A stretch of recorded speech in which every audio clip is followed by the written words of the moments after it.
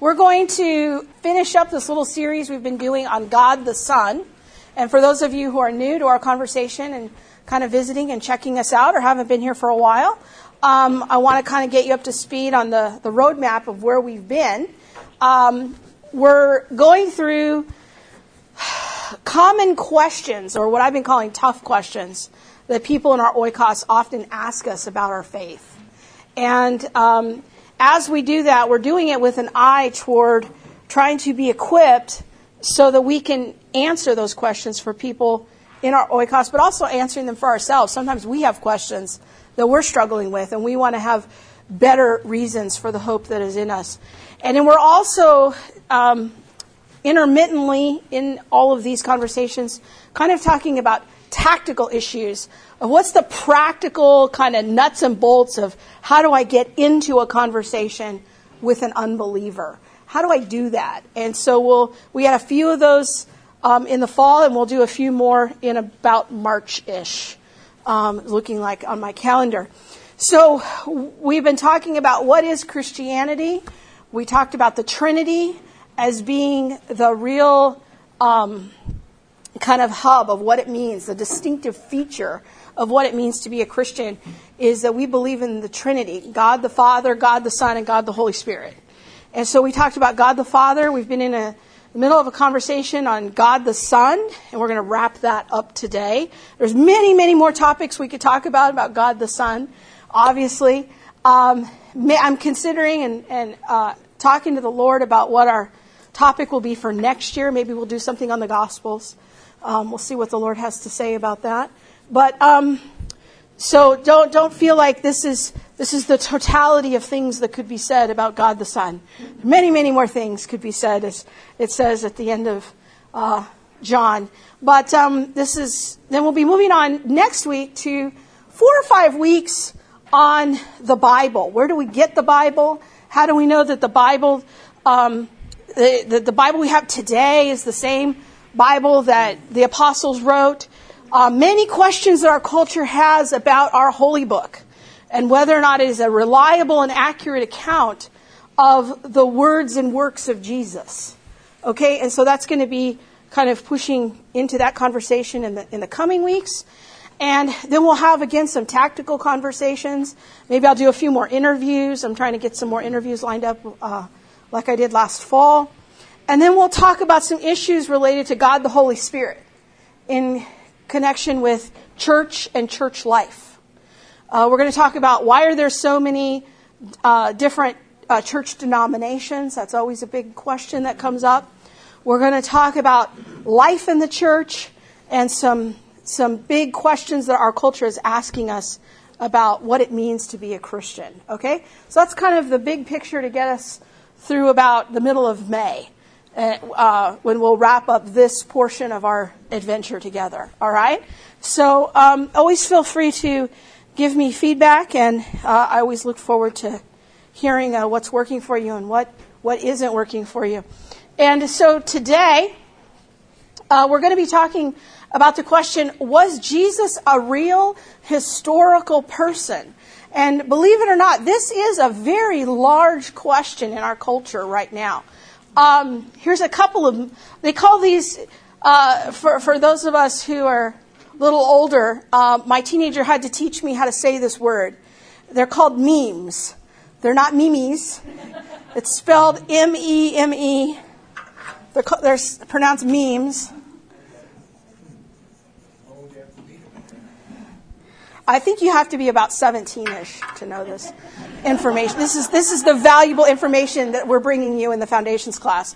And so these are called memes. They're the little pictures, and then they have text on them. And so I just Googled on the internet, like, memes about historical Jesus. I chose these two because I think that these are very indicative of our culture and the kinds of statements that are being made in our culture about Jesus. And the first one is, the most mythical man in the world. I don't always perform miracles, but when I do, I leave zero evidence. That is a very common belief in our culture about Jesus. So what if there is no, what if there's no evidence of my existence at all? You just got to have faith, bro. Right? So this is how our culture, especially people that are in the emerging generation, are being exposed to concepts about the historical Jesus. If I wanted to spend 2 or 3 weeks on this conversation, I would have played some clips from a documentary called Zeitgeist, if you want to go on YouTube and really frustrate yourself. It is a documentary that's been on YouTube for a few years now, but it represents the kind of ideas that people in the emerging generation are being exposed to about Jesus. So if you really want to understand what does the average kind of 25 and under, maybe 35 and under year old think about Jesus, you go on YouTube, Google Zeitgeist documentary, and you will find out how they think and what they have been exposed to. And it's basically some ideas that are reflected in these memes. That Jesus is this mythical person. That there's no evidence that he ever actually really existed. That the Bible is a mythical account of what happened and the thoughts of Jesus' followers hundreds of years after the fact. So what started out as kind of a legendary figure eventually mushroomed over time into what we have today as being the Bible. Just as we are zealous and we will call ourselves evangelists for our faith, we want to share our faith, these people are neo-atheists and they are zealous to share their non-belief in God. And they do active recruiting. You can take online classes and how to be an evangelist as a new atheist. The History Channel way of thinking about Jesus is the evidence for Jesus is on par with the evidence for King Arthur. You will often hear this soundbite in many documentaries. And so we want to think about the question, what is the historical evidence for Jesus? So here's some very common statements we might hear in our culture. There's not a shred of evidence that Jesus ever existed. I didn't make these up. I got these off of actual places. The Gospels are all hearsay. It's hearsay testimony. It's like playing that game as a child of a telephone, or in Britain they call it Chinese whispers, where you say one thing and then you whisper that to a friend, and then you whisper that to a friend, and then it gets to the end of the line, and it's sort of this funny, distorted thing that was totally different than it was at the beginning. That is the quintessential icon of how the new atheists present the Bible to young people. That is what it is. It is the result of Chinese whispers. It is all hearsay. The life of Jesus is the invention or the evolution of his followers centuries after the fact. And that is the critical part of that statement, centuries after the fact. So some weeks ago, I asked you to look up these passages, and if you can consider in the recesses of your mind that exercise, if any of you did that, we're going to look at a couple right now. So let's see.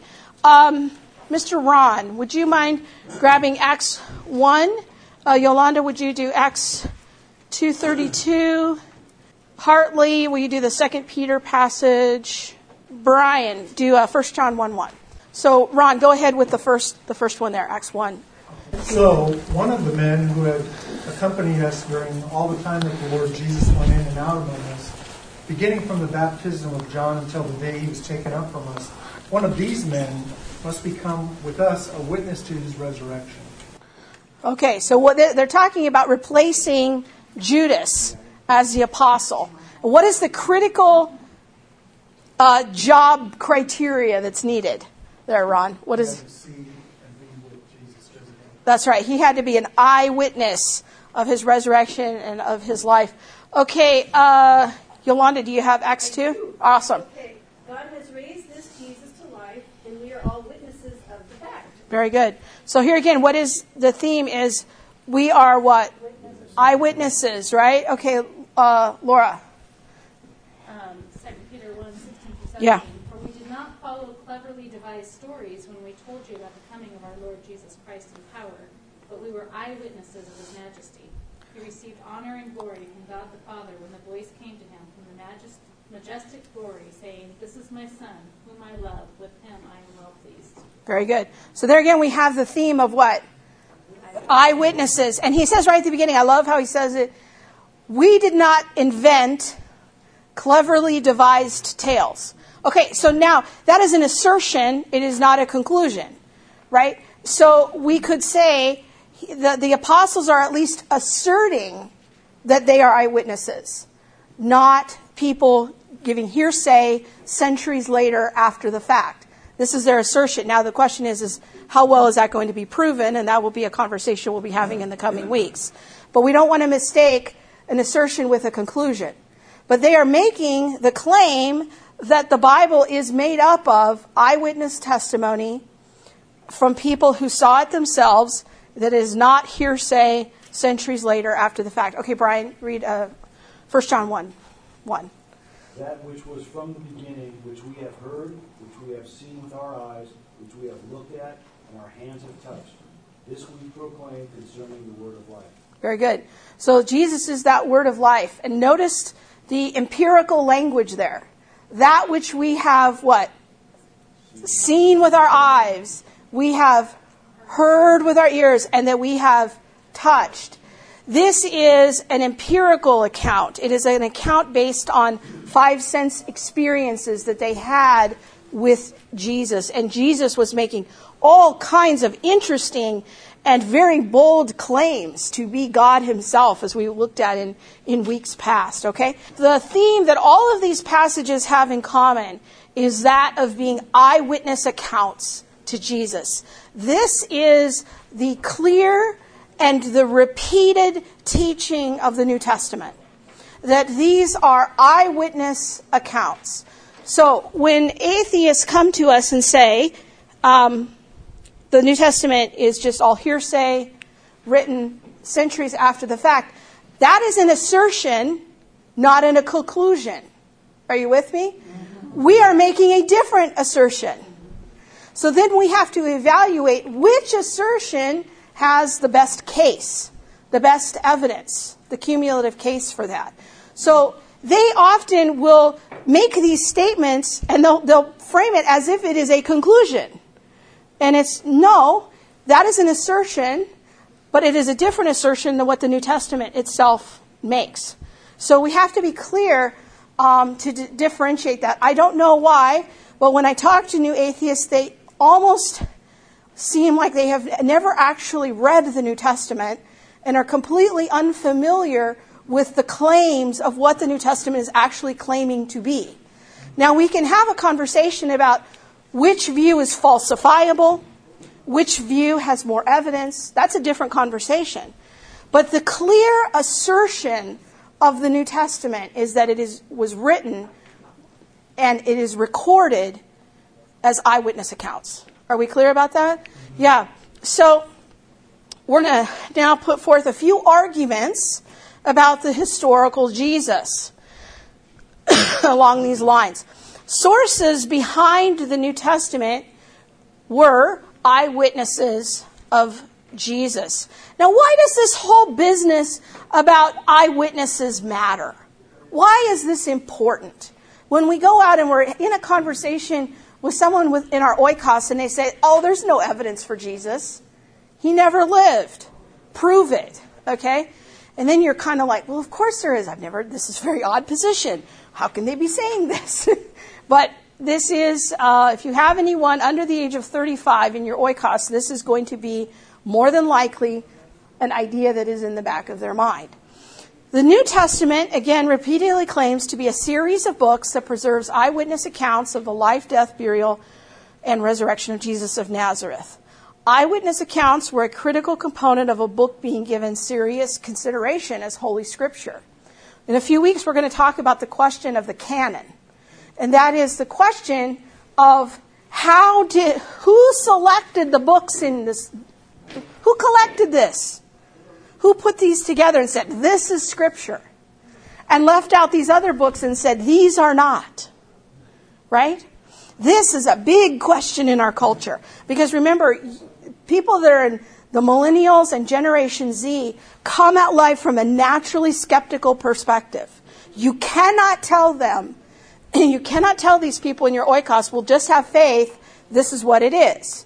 You've got to have something a little bit more behind the reason for the hope that is in you than just take it by faith. Yeah? What you're mentioning in the background, I have a neighbor who was in Germany in World War II.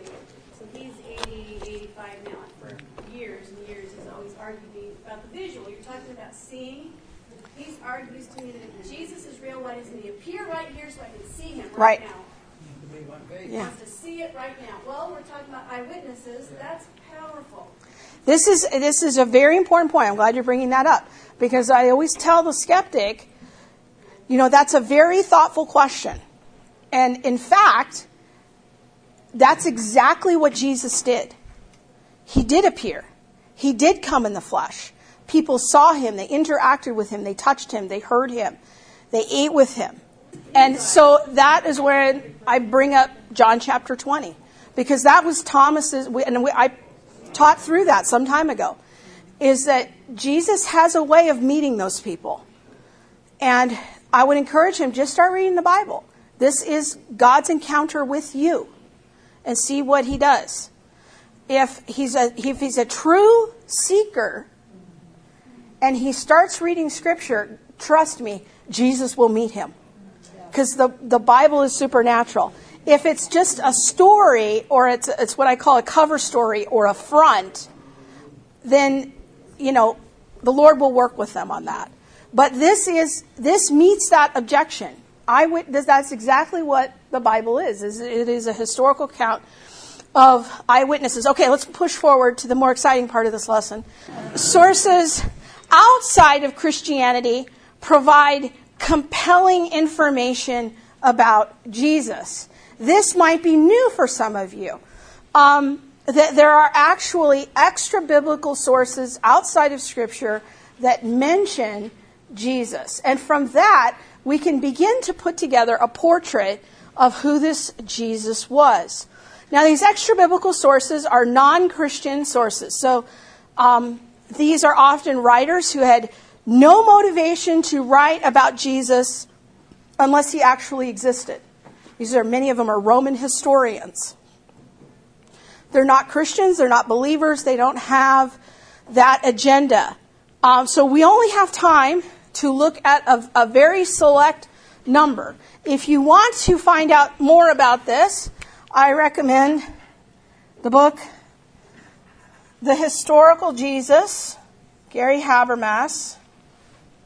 But he does a nice job of chronicling the extra biblical material about Jesus. So we're just going to look at a few of these today, just so that we can get an idea of these selections. Okay, the first one we're going to look at is Cornelius Tacitus. Very fine first name. This is what I wanted to name. If we had a son, I wanted to name him Cornelius. My husband was not as fond of that, and it was a big sigh of relief that it was a girl. So Cornelius was the name of the first Gentile convert. It was also the name of my grandfather, who I admire greatly. Tacitus lived, here's his dates, a little bit after Jesus was when he was born, but second half of the first century. He's a Roman senator who writes a history of the Roman Empire called the Annals in around 115 AD. And he describes, he's the one where we really get a good description of what happened when Nero tried to blame Christians for the fire in Rome in 64 AD. I'm going to read through this, and what I want you to do is, as I read through it, I want you to underline or write in the margin what facts we learn from reading this account. And then we're going to make a catalog of those facts, okay? So if you see a fact, you can underline it, or you can just write it to the side. Consequently, to get rid of the report, Nero fastened the guilt and inflicted the most exquisite tortures on a class hated for their abominations called Christians by the populace. Christus, from whom the name had its origin, suffered the extreme penalty during the reign of Tiberius at the hands of one of our procurators, Pontius Pilate, or as Jim used to say Pontius Pilatus. And most mischievous superstition, thus checked for the moment again broke out not only in Judea, the first source of the evil, but even in Rome, where all things hideous and shameful from every part of the world find their center and become popular. Accordingly, an arrest was first made of all who pleaded guilty.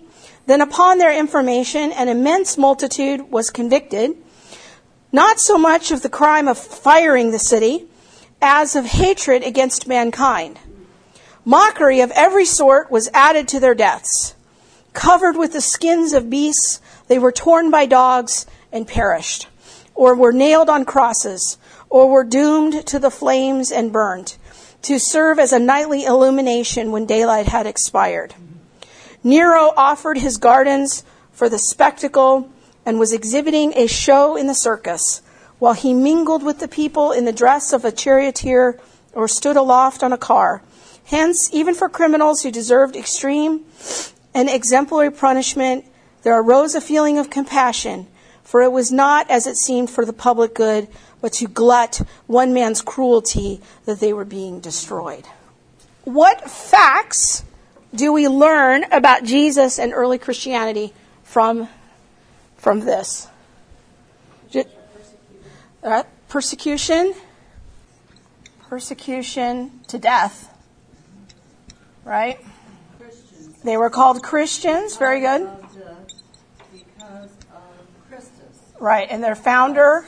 Yes, who suffered the extreme penalty during the reign of Tiberius. Okay. At the hands of Pontius Pilate. So this is very important because we have this name of Tiberius and Pilate. What does that tell us? Time frame. They didn't say 1972, but this was basically the functional equivalent of giving us a time frame of when this happened. And what do we know from the New Testament, from the Gospels? These same names pop up, don't they? It lines up perfectly. Okay, what are some other facts, or pieces of data, as I like to call them? Arrests were made. Okay. Christians were arrested. Not only in Judea, but also in Rome. Very good. So we have a location. And where did it start? In Judea. And then it goes to Rome. Well, how does that fit with the Bible? It's a perfect fit, right? Starts in Judea. The book of Acts, once Paul reaches Rome, that's the end of the book of Acts. We have Nero sees this as some sort of threat, doesn't he? It was not a small movement. It must have been significant enough that it threatened the very emperor himself, that he felt like, I need to get rid of this. Okay, so here's some facts that I came up with. We got most of them. Christians were named for their founder, Christus, which is Latin for Christ. He was put to death by the Roman curator. He died during the reign of Tiberius. This is an important one, is this use of the word superstition. The superstition, it kind of connotes that it had some sort of religious quality to it. But it ended for a time, but it broke out again. Judea is where it had its origins. Its followers carried the doctrine to Rome. Nero blamed the Christians. They were hated. They were arrested. They were convicted. And Christians were tortured and nailed to crosses. We pretty much got everything. That's good. All right, let's go on to Suetonius. He's a little later. He's the chief secretary under the Emperor Hadrian. So he had access to imperial records of the Caesars.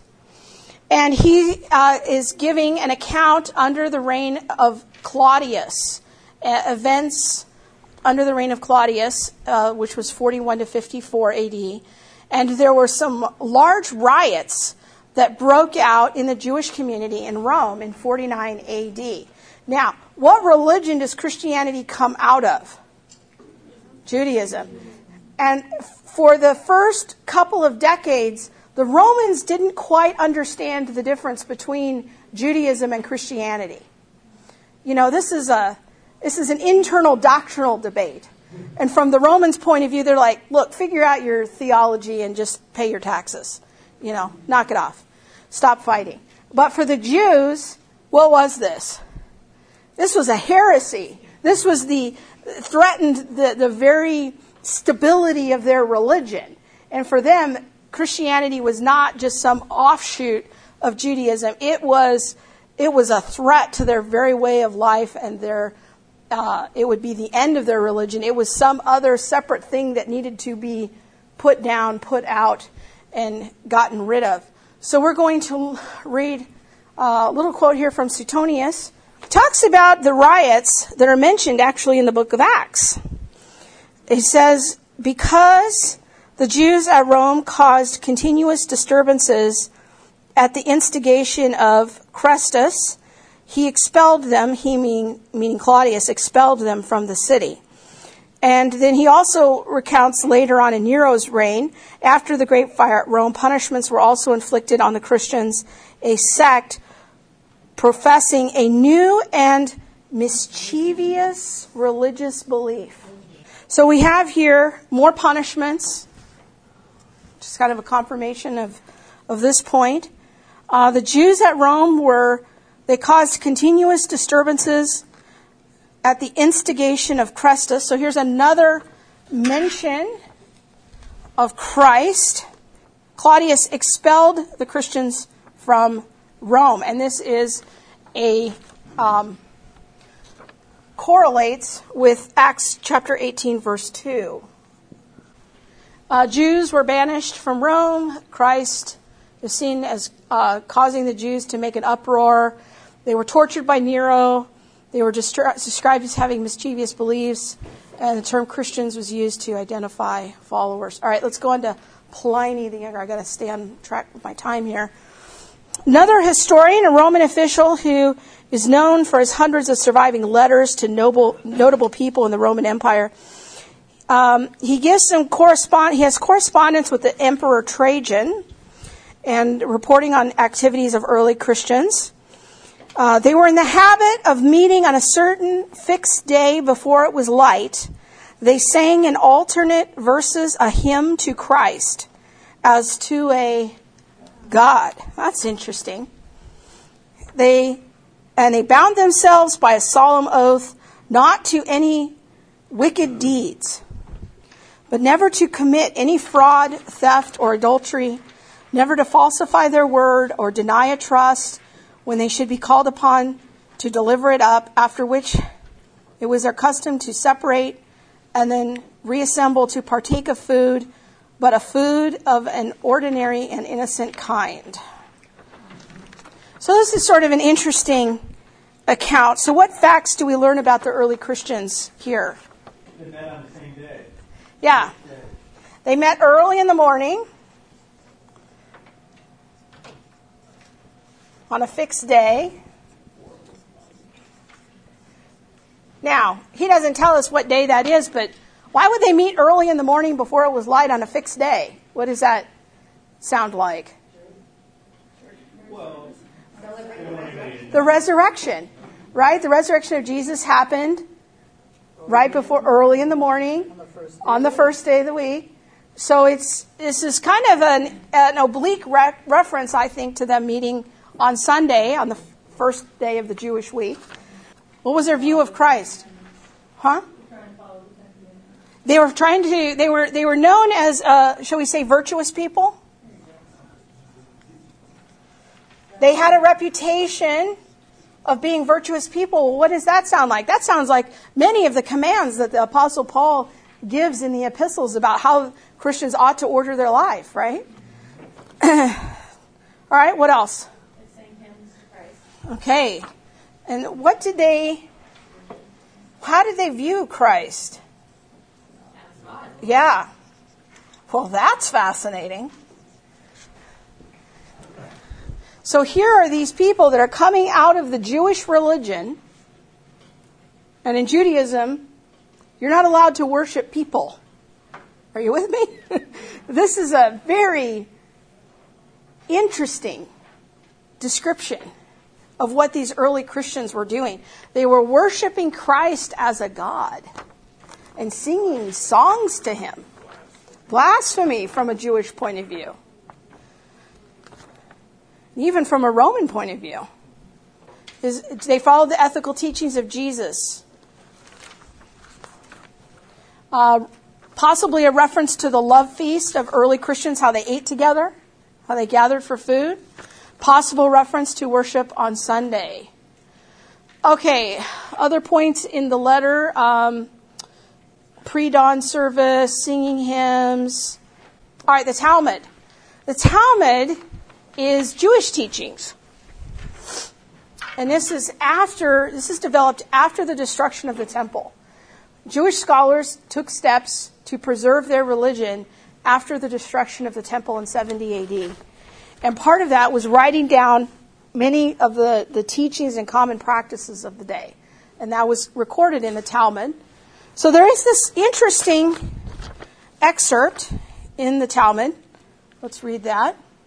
On the eve of Passover, Yeshu, which is the Jewish name for Jesus, was hanged. For 40 days before the execution took place, a herald went forth and cried, "He is going forth to be stoned because he has practiced sorcery and enticed Israel to apostasy. Anyone who can say anything in his favor, let him come forward and plead on his behalf." But since nothing was brought forward in his favor, he was hanged on the eve of the Passover. So this is sort of a Jewish point of view of what happened to Jesus. What are some interesting facts that we learn about here from a Jewish point of view? What were his charges? Sorcery. Well, what does that sound like? Witchcraft. Well, what does Jesus say? You know, they're accusing him of casting out demons by the power of Beelzebub, the enemy. You know, that there was witchcraft. It was Satan. That was how he was able to cast out these demons. How was he able to do these miracles? I think the sorcery that they're referring to there is the casting out of demons, the healings, the resurrections. And then what is his other charge against him? Apostasy. Well, what would be his apostasy? Claiming, yeah, that's a problem. Claiming to be the Son of God. Claiming to be God. Accepting worship. Those are all things we've talked about in previous weeks. These charges are fascinating to me. And we have a confirmation of his name. We have a confirmation of the time. That it was near Passover. That correlates with Scripture. Now, this Josephus quote that I've included here is very controversial. So make that a note of it in your notes. I'm including it here because it often comes up, but I want to let you know that it's very controversial because most scholars think that this was inserted by Christians later. Whether or not that's true is debated. Is there any evidence that there was a previous text? There is some, and it was too complicated for me to get into that here, but in Habermas's book he discusses that. Yeah. Josephus was a Jewish historian. And here's a passage that is in Josephus, but it is disputed. And we're going to read it. At this time, there was a wise man who was called Jesus. His conduct was good, and he was known to be virtuous. And many people from among the Jews and the other nations became his disciples. Pilate condemned him to be crucified and to die. But those who had become his disciples did not abandon his discipleship. They reported that he had appeared to them 3 days later after his resurrection, that he was alive. Accordingly, he was perhaps the Messiah, concerning whom the prophets have recounted wonders. Now, that's a very powerful quote, isn't it? You can see why it's disputed, because it's almost too perfect as a summary of the Christian view of who Jesus was. So I'm just letting you know, there is some debate about whether or not this was added by Christians later or whether this is authentic to Josephus. There are arguments on both sides. That'd be something fun for me to maybe email Jim about. He's such a bigger research hound than I am. Yeah, and I'd be curious what he thinks of this passage. Because Josephus, by and large, is looked at as being a very reliable source historically. But this one passage is very disputed.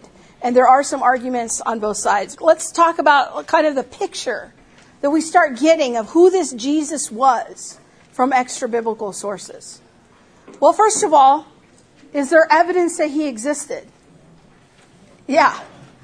And there's evidence that he has followers, right? And that his followers tried to emulate his behavior. His followers gather together and they worship him as God every week. They sing hymns to him. He was condemned for sorcery and the founder of a superstitious religion. This is all starting to sound a little bit like Jesus. That he died under the reign of Tiberius. He was put to death by Pontius Pilatus. The claim that atheists make that there is no evidence for Jesus has to make sense of this data, in my opinion. Because this is coming within decades after Jesus. And the effect happens right away. The Christianity gets to Rome within a couple of decades. And it is so disruptive that they want to begin to put these people to death. It is seen as an offshoot or a disruption within the Jewish religion. This is all consistent with what we've been told our whole lives about what Christianity is and who Jesus is. So when somebody makes an assertion that there is no evidence that Jesus ever existed and that the Bible is just hearsay centuries after the fact, must, I think, begin to make sense of this data. It must begin to figure out, okay, if that assertion is true, how are you going to handle this body of data? See, my assertion works fine within this body of data. I can make sense of this. From an atheist point of view, I'm not sure it works so well. But let's say you're still a skeptic. Now I'm going to give you another way of coming at this. You're still a skeptic. Yeah, I'm not even going down the postmodern path, Mr. Hatch. So this is called the minimalist argument. What are the minimal claims about Jesus that almost all scholars agree on, even the liberal ones? So we're just going to use the most liberal assertions that we can. We're going to find some liberal scholars. We get them all in a room. What is it that at least the liberals all agree on about Jesus? This is Gary Habermas's minimal facts argument. That Jesus died by crucifixion. That is something that even liberal scholars will affirm. That he was buried, that his death caused the disciples to despair and lose hope. The tomb was empty. Now, this is a contested fact as to what the implication of this is, what happened to the body, whether it was stolen, whether it was eaten by dogs, but there is wide agreement that the tomb was empty. The disciples had experiences which they believed were literal appearances of the risen Jesus. The disciples believed that they encountered Jesus. And what happened to them? They were no longer the meek and mild fishermen. The disciples were transformed from doubters to what I call bold proclaimers. To death. Now this is a very important point. Because if you were a Jewish fisherman living at the outskirts of the Roman Empire, and you're just afraid of how am I going to get my next enough money to pay my taxes, and I'm just grinding out a living here in the fishing department, why in the world do you start running around the Jewish countryside proclaiming that some guy rose from the dead if you don't seriously believe that he did rise from the dead? Something happened. And whatever the theory is that the atheist puts forth, or the skeptic, or the teenager who's watched a YouTube video, how do they make sense of these lives being transformed? You don't go around getting your head chopped off for something you know is a lie. That's not how that works. Okay? These disciples, something happened. Even the most liberal scholars will tell you, if you read their books, those disciples, something happened to them. They believed that they encountered the risen Jesus. Now, the most liberal scholars will say, well, they believed that, but maybe it was hallucination, maybe they were mentally ill, maybe, they took some bad drugs. There's some other explanation for it. But even that, to be willing to die for that seems unrealistic to me. The resurrection is the central message of Christianity from the beginning.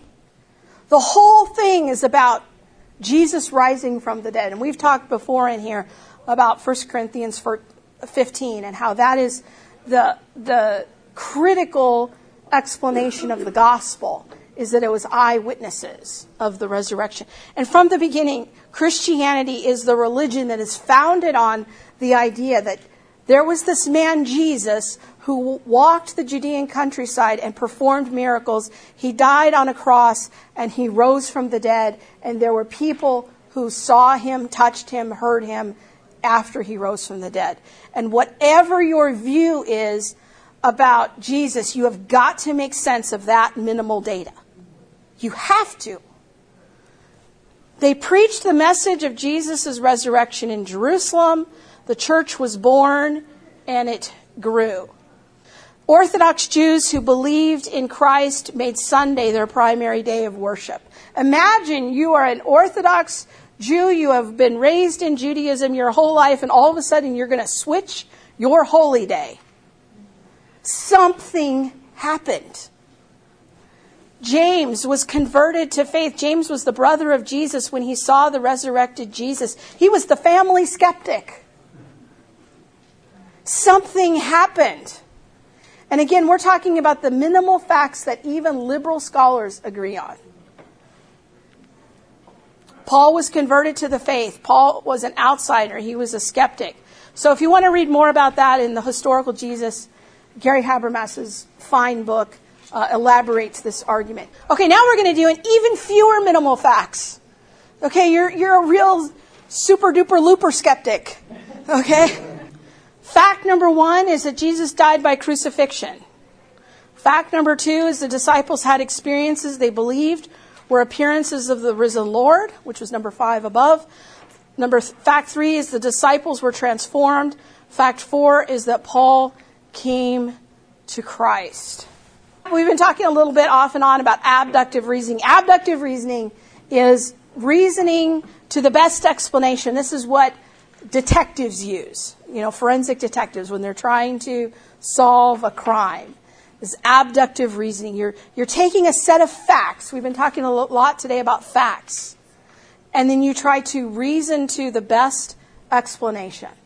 And the 2 hypotheses we presented today was there is no evidence for Jesus, and the New Testament is a result of hearsay written hundreds of years after the fact. The second hypothesis that we put forward is that the New Testament is the accounts of eyewitnesses, and and we're going to talk in future weeks about the time frame of when it's written, but I'm going to submit that it was written within decades of the resurrection of Christ. Reasoning to the best explanation. We must have a theory that can adequately explain all of these facts. If the gospel writers are found to be reliable, then we can reasonably accept their statements as the foundation for future decisions we make about Jesus' life and God's existence. And this is what I want to kind of leave you with today, is to think about the word reasonable.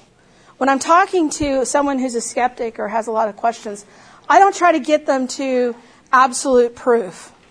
I just try to have a minimal conversation of, is it at least reasonable to think about Jesus being a real historical person? These other non-Christian sources affirm who he is. They affirm some minimal facts about him, his ministry, his early followers. Is it at least reasonable to think about Christianity as being, as we see it today, coming from this set of facts? I don't try to persuade people. We're going to talk in future weeks about the difference between proof and persuasion. Those are slightly different things. And so I look at that as really something that's the Holy Spirit's job in that situation. My job is to, as it says in Peter, to present reason for the hope that is within me. And that's what we've tried to do today. It's just a basic minimal facts approach to reason. I hope you can do that. Just even if you remember like one thing from this is they've got to explain the transformation of the life of the disciples. How did they go from these kind of backwoods fishermen to preachers? How did that happen? And I think just to piggyback off that, is it true that sometimes people will die for a lie? It is absolutely true. But the difference in this situation, that when people bring that up, is that I say, but those disciples knew the truth. They would have known if Jesus didn't rise from the dead. They would have known what happened there.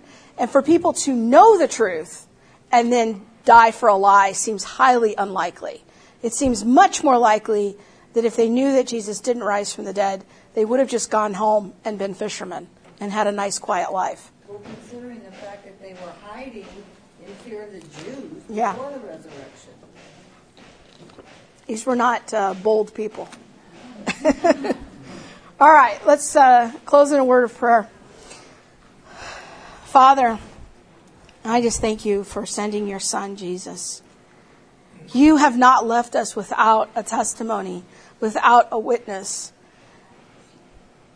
Your followers, Jesus, they did not follow cleverly devised tales about you, but they were eyewitnesses of your majesty. And we thank you for how those are written down and preserved for us today. And we thank you, Father, for the courage of the martyrs who came before us. That it is the blood of your people on which our church stands.